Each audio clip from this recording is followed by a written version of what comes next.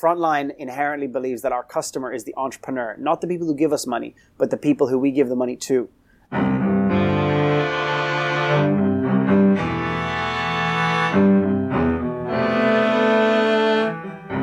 Hello and welcome. I'm your host Pritesh Sanyal and you're listening to the 1% Project. Conversations that will help you understand how some of the smartest minds build, scale and operate new ideas and ventures. If you enjoy these conversations, do share and subscribe.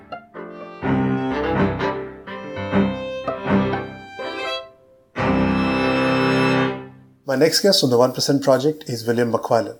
William is a founding partner of Frontline Ventures. Frontline Venture is an early-stage venture capital fund with 250 million euros under management with 100 plus investments in Europe and the US.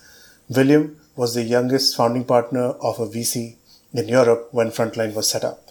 In this conversation, he talks about the reason he wears a square and a circular spectacle. Why should one build a firm's brand versus a personal brand? The reasons and the differences between raising a fund in the US versus Europe and how that correlates with the Asian landscape, and what were his key findings from the gender study that Frontline Ventures did recently. Welcome, William, to the 1% Project. Thank you. Thank you for having me. I'm glad to be here. Let's start off with a very obvious question. Your circular and square spectacles and your fascination of dressing up. So why is that, and how that has been a part of your personality, and how has that worked into your work life? Thank you for starting with that. I think let's start with the glasses, since that's what you started with. My mom is an optician, and so I grew up, when I finished school, often going to my mom's glasses shop to sit down and do my homework on the side. And so I guess I've always had lots of glasses around me, lots of different types. My mom, she loves quirky glasses. Unfortunately, her optician is in quite a conservative, kind of straight-laced area of Dublin, where I grew up. And so not many people go for the kind of slightly odd or quirky or crazy glasses. But she always had this small shelf in her shop of, like, one was like a flamingo, one was like guitars or whatever. And she probably would sell one of those a year or something. But she loved those. And so I always kind of grew up with the idea that glasses aren't just a functional thing, but they can actually be a kind of a semi-fashion accessory. And for me, with the square and circle, it is very much that. Although it's relatively subtle because there's no clear frame around the glass, It's distinctive enough that many people remember it, and I see it as a kind of a fun entry point to conversations. I would say at least 1 in 3 conversations I start with people, they start with me asking me about my glasses. And then it's an easy entry point. It's a lower barrier to entry for a conversation.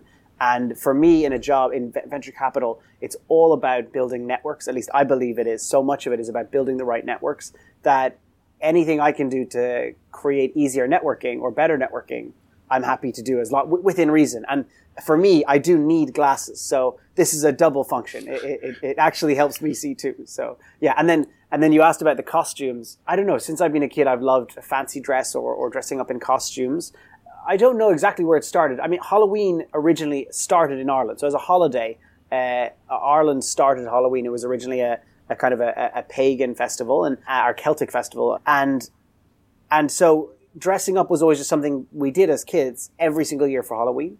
And then I think it just grew from there that I enjoy particularly dressing up as some pretty quirky things. For any of your listeners who want, they probably could go to my Instagram. There's probably a bunch of different outfits if you scroll through the different years of Halloween time. And I just enjoy it. I think it's a fun, creative way to just have a bit of fun.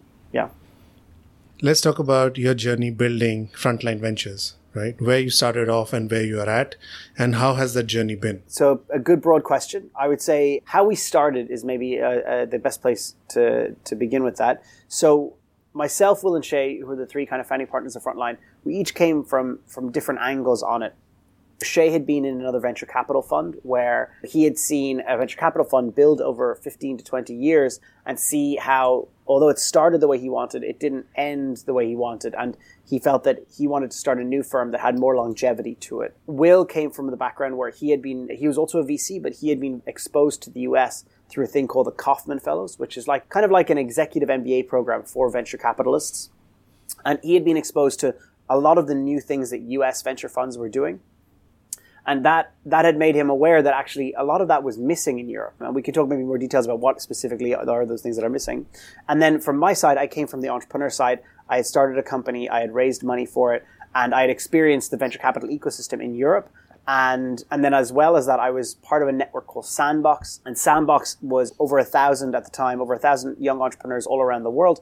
And when I would hear stories about the entrepreneurs in Europe raising their financing and the entrepreneurs in the US raising their financing, it was often two very different stories. And we felt like the service offering for an entrepreneur was just not equal here. And similar to many entrepreneurs, they see a gap in the market. We felt that there was a gap in the market. Most VC funds in Europe at the time, this was back in 2012, 13, they designed their venture capital funds with their customer being their investors.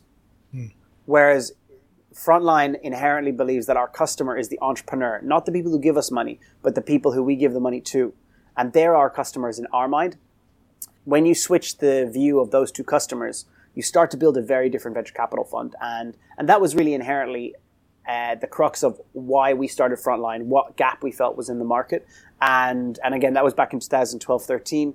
I would say that it was a pretty difficult time to raise money in Europe. There wasn't a lot of capital available. Most pension funds didn't invest in VCs. There aren't really many endowments in Europe, which is a big part of venture capital in the US. A lot of family offices were pretty hesitant to invest in VC as a strategy. So government played a decent part. The Irish government was one of our first investors. And then we were able to get a bank, 2 pension funds, several self-made kind of billionaire family offices and that. But it sounds like that. When I say it, it sounds very quick. From the point of when we started fundraising to the point of when we'd raised our first full 50 million fund, that probably took almost 2 years. But thankfully, we were able to, one of our investors, a guy called Declan Ryan, he was one of the founders of Ryanair.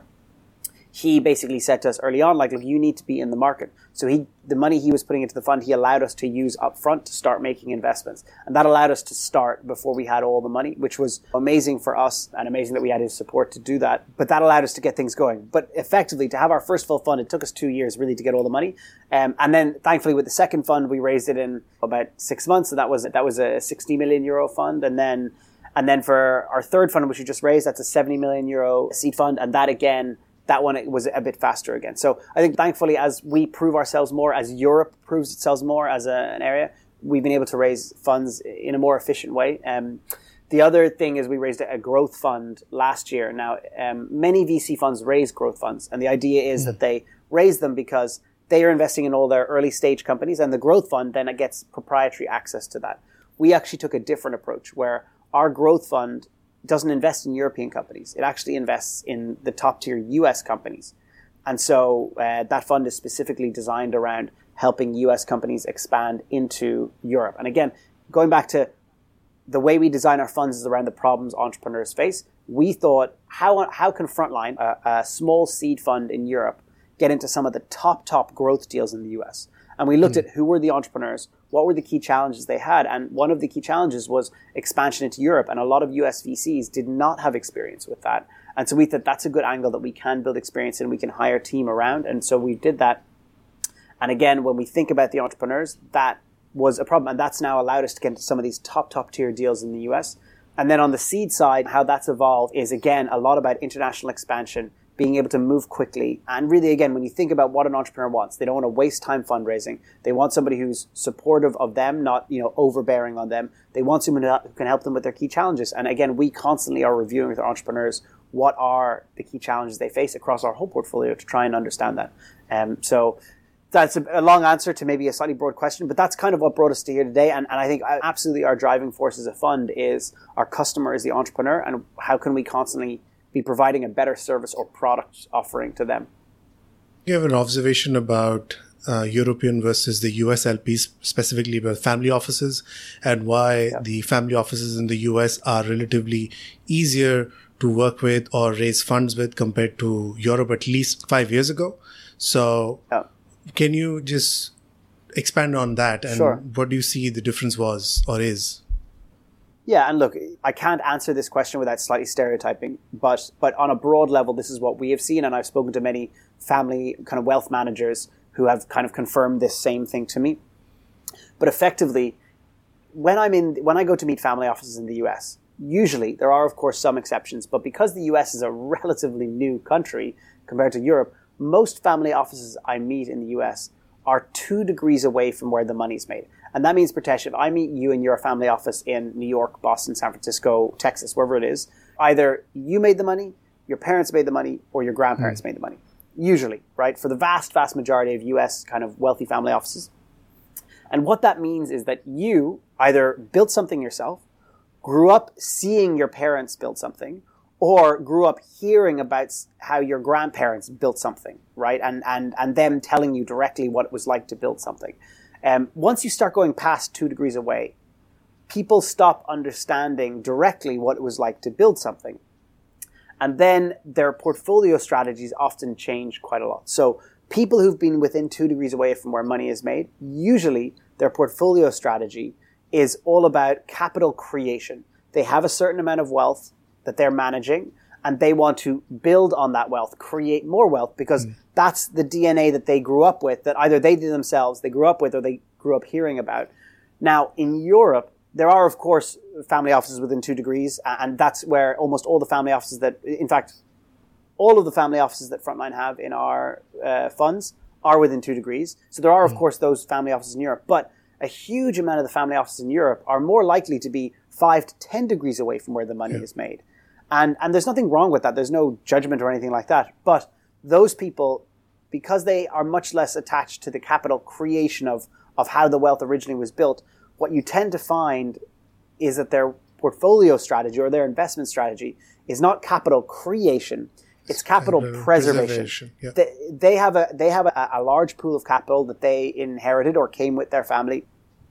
And their goal is to make sure that their kids and their kids' kids continue to have the same lifestyle that they have. And again, there's absolutely nothing wrong with that strategy. It's a very viable investment strategy. But if you have that strategy, venture capital is a risky asset class, and you're much less likely to want to put capital towards venture capital because we're about creation of capital or losing it, in the sense of a venture capital fund is either going to be very successful or it might even lose money, right? And that's a very risky strategy for a capital preservation portfolio, whereas that is a perfect fit for a capital creation portfolio, that they're willing to take risk to potentially make money. And so that's why I think that that's one of the things we've seen is that a lot of European family offices are not used to investing in assets like venture capital. And hopefully, as venture capital in Europe continues to prove itself, as people hear more about big companies being created in Europe, I think you're starting to see families wanting to get more and more access to what is an exciting asset class. So they're kind of the FOMO is starting to happen, and we are seeing more of those family offices change their investment strategy, or at least some of their capital being put towards these riskier assets. So hopefully it will continue to evolve, but let's see. At least that's a very interesting trend, which I wouldn't have thought of before I started Frontline, but now I've kind of seen continuously over the last 8 to 10 years. Yeah, I think that's a reduction. And you probably can extrapolate that to Asia, specifically mainland China, like how aggressive they are about actually investing in venture capitals or becoming a part of it, because they're 1 or 2 generations away from where the wealth was made, right? Yeah. So they're less, I would say they're less risk averse, and potentially the people, the second or third generation, which is investing into venture capital funds from Asia, have seen or learned about wealth creation almost 1 or 2 degrees away.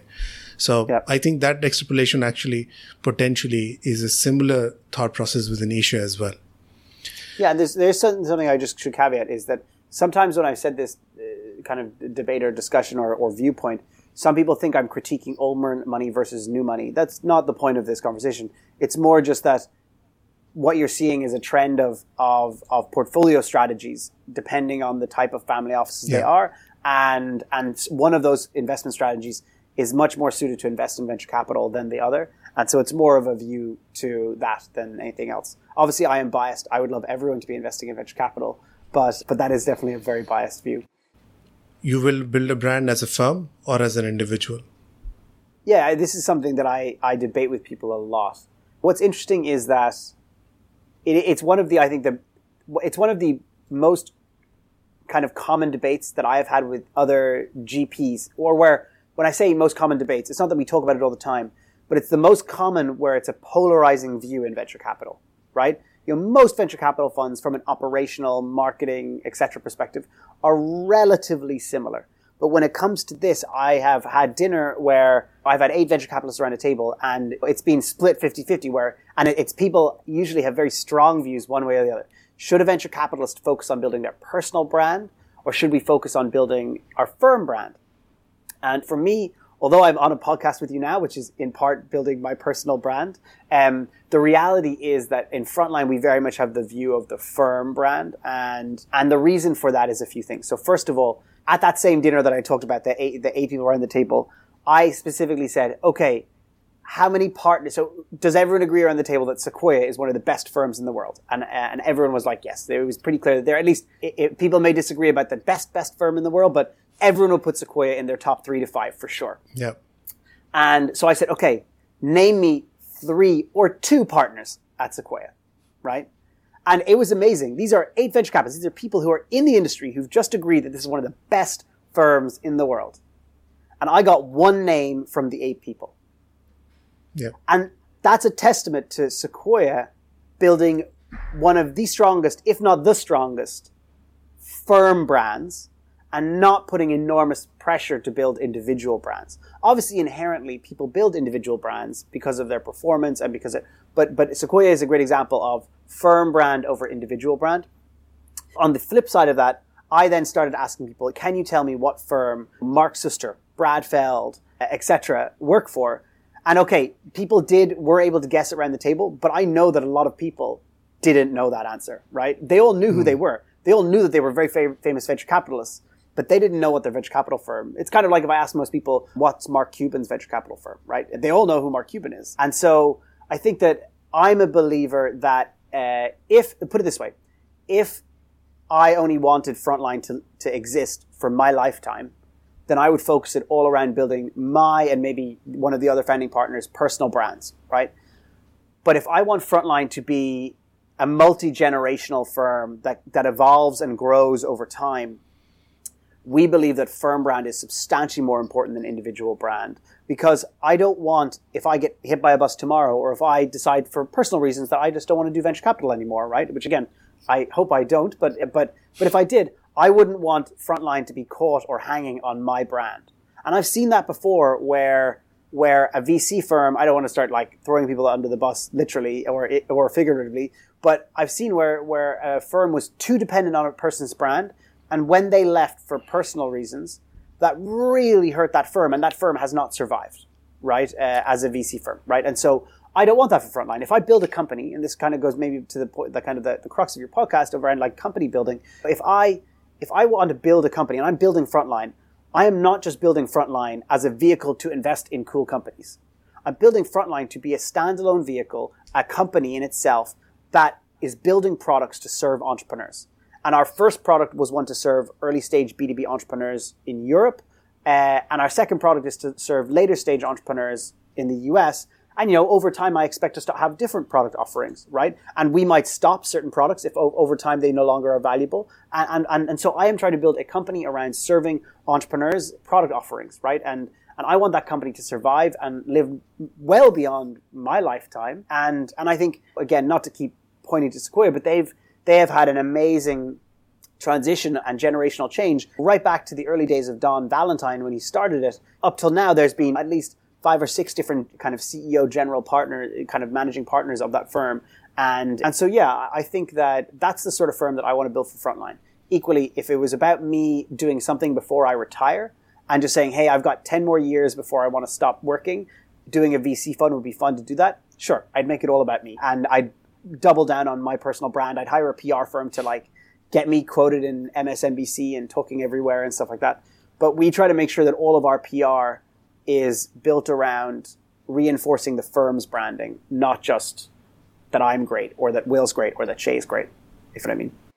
Yeah, absolutely. I think you brought up Sequoia. I'm sure a lot of people won't be able to say how old Sequoia is, right? It's almost 50 plus years, right? Yeah, exactly.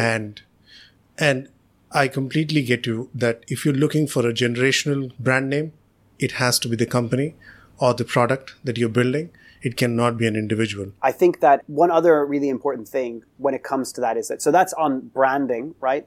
But branding is one thing, but you can't have that sort of multi-generational firm unless you also back it up with the economics of the firm, right? And so what I mean by that is that as Frontline's partners will be transitioning out over time and new people either grow up in our firm or we hire new people in, those people get a lot of the economics of our firm. And there are, and a great example, Don Valentine, again, to go back to Sequoia, who started Sequoia, he made I'm sure he's very comfortable personally in his life, but he made substantially less money than some of the partners today do, right? Because he's given up all of his economics, right, to allow new people to move in. And so I think that that's an important part of, if you want to have a firm, for any venture capital people who are listening, if you want to have a firm brand over an individual brand, you also have to back it up in the way that you manage the economics too. What is the future of venture capital in the next 50 years? What's funny is usually when people, because venture capitalists often hear about all these exciting entrepreneurs, people always ask us what are the trends of companies. And what I always like to say is that I don't think that I am a predictor of the future. What I think that I am very good at, and my team is very good at, is picking people who I think can build great things. So we frequently invest in companies where we have big question marks about whether or not this technology or this market is going to be important in the future. But the one thing that's unified across all of our investments is that we're really confident these founders or entrepreneurs are the right people to build something. And so the reason I bring that up is that when I think about what's the future of venture capital, I don't know what the future is. And that's why our strategy is not around supporting products for our investors. Our strategy is around building products for entrepreneurs. And so we're constantly evolving, hopefully, what we do offer. Now, what I would say is 50 years is a long way away. We do this strategic thing in Frontline where every year we sit down and we talk about kind of what are our core long-term goals, how are we achieving those. And one of our kind of guiding principles is that in 50 years, Frontline has to have such a great product offering that we don't even need to offer money and entrepreneurs will still give us ownership in their companies because our product offering is so good. So I think one overarching thing over time is that capital is now become a commodity. And so just offering to invest money is not as important anymore. It's not a competitive advantage unless maybe you're writing enormous checks. But for the seed and Series A and Series B stage, capital is a commodity. And so you need to be constantly thinking about new product offerings. And so where that comes in that's interesting and you're seeing things now is companies like Clearbank, who are one of our portfolio companies. What they do is they've again looked and said, hey, venture capital is not suitable for all types of companies. And there is a burgeoning group of e-commerce and SaaS companies who, if we access their e-commerce engine or their payments engine, whether it's like a Stripe or whether it's like a Shopify or Hybris or Demandware or something like that, they get enormous amounts of historical customer data that they can then analyze and decide, hey, based on this trajectory of this company, I will lend them 1 million to 10 million in capital. And they know that that's a very good investment because they can see the historical data on that company.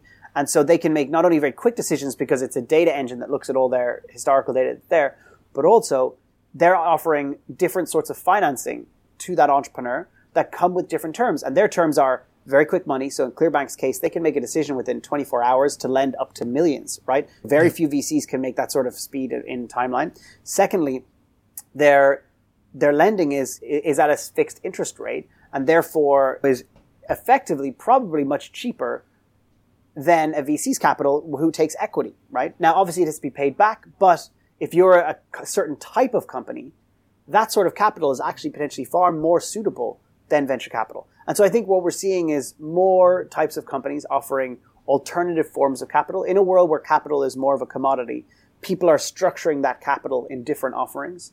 And I think that's quite interesting. I think also what we're seeing is more firms specialize. I mean, historically, VCs were generalists, and there was either kind of tech VCs or healthcare VCs. I think now what we're seeing is lots of people who are becoming razor focused on certain areas. Like there's a bunch of VCs that are just IoT focused. There are a bunch of VCs I know that are just enterprise data science focused. There are a bunch of companies that we see that are just environment tech focused, right? And so I think that's something that we're seeing. Maybe one other trend is that, and I'm going to steal this trend from, there's a guy called Uli Grabenwater who is the kind of the head of EIF. So EIF is the European Investment Fund. They're actually, for people who don't or haven't heard of them before, they're the largest investor in venture capital globally. People don't realize this, but it's actually the European Union has an investment vehicle called the European Investment Bank. One of their vehicles is the European Investment Fund, and that fund is the largest investor in venture capital globally. Again, it's all focused on European VCs, but it's invested in so many and so much capital into them that they are the largest. And so they have enormous foresight on what's happening in the industry and how it's evolving. And one of his kind of big vision points is that he thinks, I can't remember the exact timeline, but let's say in the next 15 to 20 years, he thinks every VC fund will be some form of impact fund. And he thinks that, and impact, again, a lot of people historically have seen impact as social entrepreneurs or charity. In reality, he views it as that technology and sciences are having such enormous impacts on the world for the better that he thinks that every fund will be structured around being impactful to society and also be measuring the impact they're having on society, on the environment, etc. And so that's maybe another trend that I probably see less of in the kind of my own firm focus, but it's something that he speaks a lot of, and he has a very big macro view of venture capital. Those are some very high-level ideas, but as I said, I'm not somebody who predicts the future, and 50 years away is a very long way. Hopefully one thing that will happen in 50 years, if Frontline does it well, is Frontline will still exist. It may be offering completely different products to entrepreneurs, but hopefully Frontline will still exist if we build the firm in the right way. When should a founder reach out to a venture capitalist or a venture capital fund? Well, I think in Frontline, we actually do like people to reach out early. But what I mean by early is whenever they're ready to raise capital. So we've invested in people who had just left their jobs within a week or two, right? So ideas on pieces of paper, they had only, on the term sheet, we had to say that you have to register a company and open a bank account before we can send the money to you, right? So we have no problem investing really early in entrepreneurs. But one thing I do find that VCs often say is we want entrepreneurs to come to us as early as possible, way before they want to raise money. And I slightly disagree with that because I think it's advice that is in the favor of the VC. So if you have a company and you want to pitch it to me, but let's say you only want to raise money at the end of the year. If you come to me now, I'll collect all that information and I will then judge you based on the information that you perform to that. And so you're giving me more power in that situation. Whereas if I meet you now and you're trying to raise money and I didn't meet you 6 months ago, effectively what that means is that you create the narrative right now on what the history was. Whereas if you're giving me multiple data points, the narrative is pre-created by those data points and that you might not live up to those data points.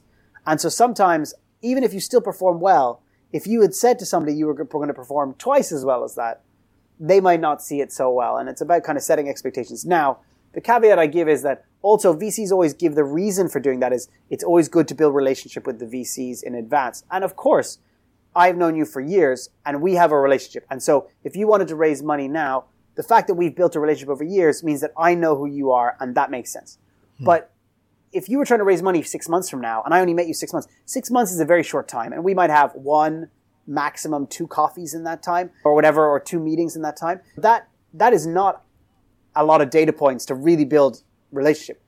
So I think VCs say this to try and get access to deals earlier and to try and get more data points to make their better decisions. In reality, I don't think you build much of a relationship in 6 months. If you want to build relationships over years, fine. I think that's a true development of data points over time and understanding of somebody. But over 6 months, you don't get that. So if your plan is to raise in 6 months, what you should be doing over that 6 months is figuring out the best introductions and ways to get to those VCs, the best VCs that you should be targeting, and not just VC firms, also individuals in firms. And that's not about branding. That's about their experience or the deals that they do.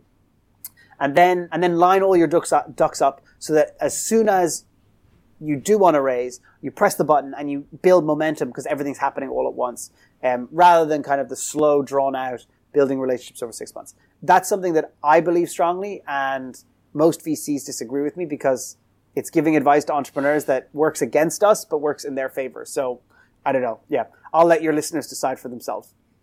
The founders are your true customers.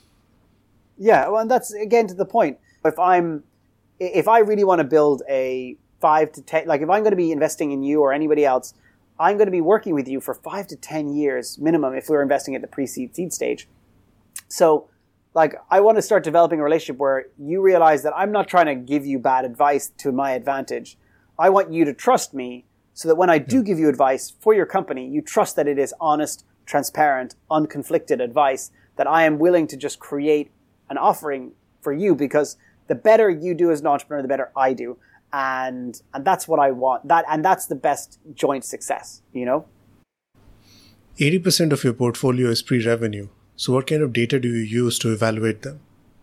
Yeah, and actually, and then 50% of that is pre-product. So we don't even have a product to look at a lot of the time. So when it comes to evaluating them, really, for us, it's all about, or two things. So when you've got no revenue or product, there's no traction or tech really to look at. So what you're really looking at, the market and the team. So with the market, for us, it's much more confirmatory in that we want to make sure that the market exists or will exist, right? So sometimes the market doesn't exist yet, so we have to believe that either it already exists and it's big enough, or that it's going to be big enough because it's growing.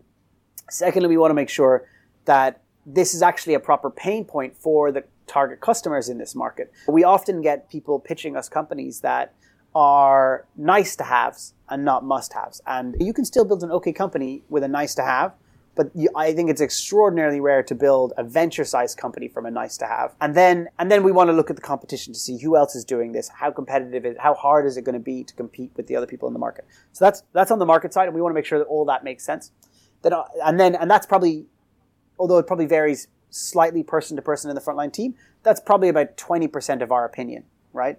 And then the other 80% of our opinion goes down to the team or founder. And really what we're looking for there is many different characteristics. So actually, we had a team that came to our investment committee this week.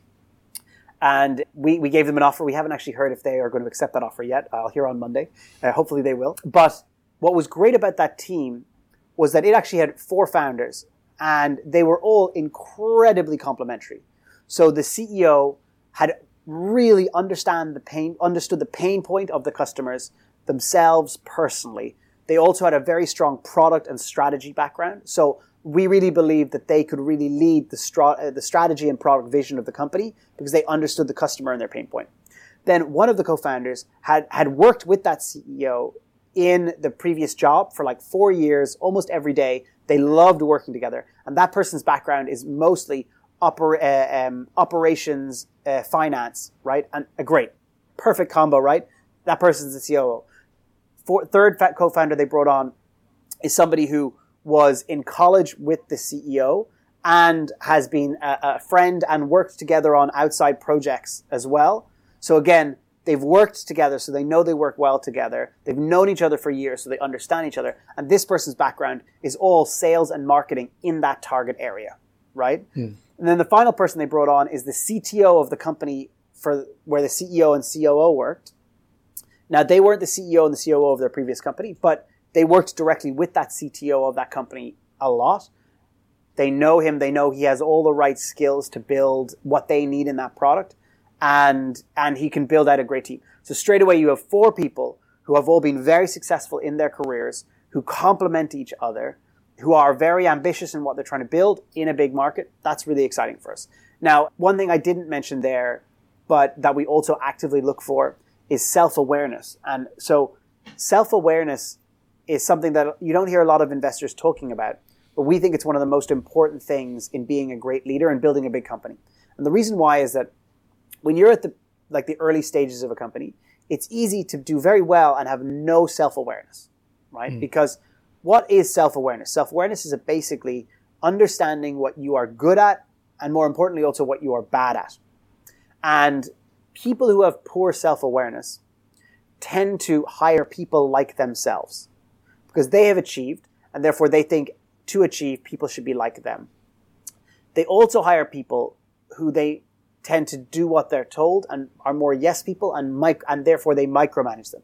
Now, in an early stage company, it's totally okay for the CEO to micromanage everybody, to hire people like themselves, right? But as your company scales, that starts to fall apart very quickly. Once you're at 20 plus people in your team, if you're micromanaging people you're not running your company because you're spending too much time micromanaging. Also, if you've hired too many people like you, instead of people who are complementary to you, your team won't be able to do the different roles and skills as your company evolves. And so we often have seen entrepreneurs who have poor self-awareness really fall apart and build their teams very poorly, so that, okay, they maybe might push and scrape their way to get a good Series A, but they really won't survive past that. And that's on a good day. Most of them won't even get to this Series A because their team will already be starting to show problems. So that's another thing. And again, in that to use that example of that team that we saw this week, we saw that the CEO had incredible self-awareness because she was able to see, hey, here are things that I am not good at, right? She is not somebody who's super passionate about doing operations, finance, or sales. She's a product visionary type. And so she immediately brought on two people that she both knew she worked well with and were very complementary to her skill sets. Like, that's shows amazing self-awareness to us. And so those are the sort of things that we look for. But it's because we invest, as you pointed out, 80% pre-revenue, most of what we're looking at is the potential market and the early team or founders. Your firm, Frontline, has actually done a gender study recently, and it was actually a lot in the news. So tell us about it and what key learnings did you get out of it? So Frontline is a big believer in tracking data. So we track as much data as we can to help us improve our firm, to help us make better decisions. And so since we started 9 years ago, we have been tracking every single deal that we've done, and we track a bunch of data around that. So like what geography it's in, the founders' names, backgrounds, contact details, what they were raising, what industry it's in, how we sourced the deal, etc. So that was since the beginning. Now, even why we reject a company, we track all of that as well. Now, about 5 years ago, or almost exactly 5 years ago, I was sitting on a panel discussion, and someone in the audience asked, I was talking about this data that we track, and someone asked me, oh, well, do you track gender in your deal flow, and what percentages of the companies are female founded? And I said, actually, we don't. But I said, roughly speaking, it's probably around 12%. I said that on the panel. What was interesting was that I am somebody who, I don't like giving kind of waffly answers, or if I say something that I like hopefully having more factual or data-based answers. And so when I was asked that, I realized I didn't have a database answer. So I actually went back through 3 months of data. This was 5 years ago at the time, to look at, well, what actual percentages do we see? And I went through all the different pitch decks that we'd seen, and took quite a few weekends. But anyway, I did it. And the results actually pretty shocked me and the rest of the team. It wasn't around 12%. It was actually more like 5 to 6% of our companies had female founders. And I think the easy answer for us would have been to say, because we also then looked at our portfolio, and it also had 5 to 6% female founders. And the easy answer for us to say is like, oh, look, well, the market's showing us 5 to 6%. And 5 to 6% is our portfolio, so it's not our fault. The funnel works, right? We're saying percentages on both. But one of our core values in Frontline is right over easy. And so we really said, okay, that is the easy answer, but is it the right answer? And so we said, look, why don't we spend a few years tracking gender and trying to do things to specifically improve not just the pipeline, not just the funnel in our firm, but also to improve the pipeline. And so we did a bunch of different things over that 5-year period. And the reason why it kind of got some news recently is because we released all that data over that 5 years of data. And there were a bunch of interesting insights in that. But at a high level, the key message to take away was that lots of VCs say that the reason they don't invest in more female founders or any ethnic diversities, minorities of any kind, and we also track ethnicity now for the last 3 years, and hopefully I'll do a similar data research after we've been doing that for 5 years. But a lot of VCs say it's not our fault, it's the market's fault. Not enough founders from minorities, whether it's socioeconomic, ethnicity, gender, ability, et cetera, are starting companies. So it's not our fault that we don't invest in more. But I think what we're able to prove is that with different initiatives, we were able to massively increase the number we see in our pipeline. And so now, on any particular month, we're seeing between 20 and 25% female-founded companies. And that also, if you look at the last few years, that is now knocked on directly into our portfolio, where we now have 20-25% of our portfolio founders that we're investing in are female-founded companies. And so it's not just good enough saying it's the market's fault. I think you can help doing things to improve the market. So that was the main point. But for any of your listeners, it was posted on Medium. There's a ton of other learnings and interesting insights in that. I would encourage them to check it out. Absolutely. Let's get into a rapid fire. 3 questions, 1 word or 1 sentence. One word, 1 sentence. Okay. Yep. Okay. That's going to be hard for me. I talk a lot. Okay. The hardest thing about your job? Saying no to lots of people. 1 book or 1 blog that has influenced you personally and professionally? The 1 blog, I think Thomas Tungus, he's very data focused. Frontline's very data focused. So I've learned a lot about how to think about database stuff from him. Sorry, that's a longer than 1 sentence. And 1 book, there's so many, that's so hard. There's no 1 book. Maybe the genre that I think is most important for VCs is reading books about how hard it is to start companies. So whether it's A Shoe Dog or The Hard Thing About Hard Things, I would encourage any junior or young venture capitalists who are still learning the industry to make sure that they are constantly reminding themselves how difficult it is to start a company, to make sure they don't lose that empathy with the entrepreneur who, as I've consistently said in this podcast, we see as our customer. So if you don't have empathy and understanding of your customer, you're not going to be out giving them the right offering and winning the best deals. And your most favorite superhero? I'm going to be so boring. It's Batman, right? But the reason why it's Batman is because he doesn't have superpowers. And so I love that he doesn't have any superpowers. I mean, look, wouldn't it be great to be Superman, or wouldn't it be great to be Spider-Man? I probably related to Spider-Man the most because he was a young character, and that's when I got into more comics and a lot of that sort of stuff. But Batman to me gives the possibility that anyone could become a superhero. Now, albeit he's like a super wealthy billionaire, but which is maybe it's probably more likely that you're going to be Superman and have all these skills than be a super wealthy billionaire. But I like the idea, at least, that somebody who doesn't have superpowers can really try and make a difference. Thank you, William, for being on the show. Thank you for having me. And sorry my rapid fire questions were not rapid fire answers. My key takeaways from this conversation: number 1, why founders are the main customers of venture capital fund. Number 2, how one needs to think about building a brand. And number 3, the importance of self-awareness and why it is an important aspect for leaders to build big companies.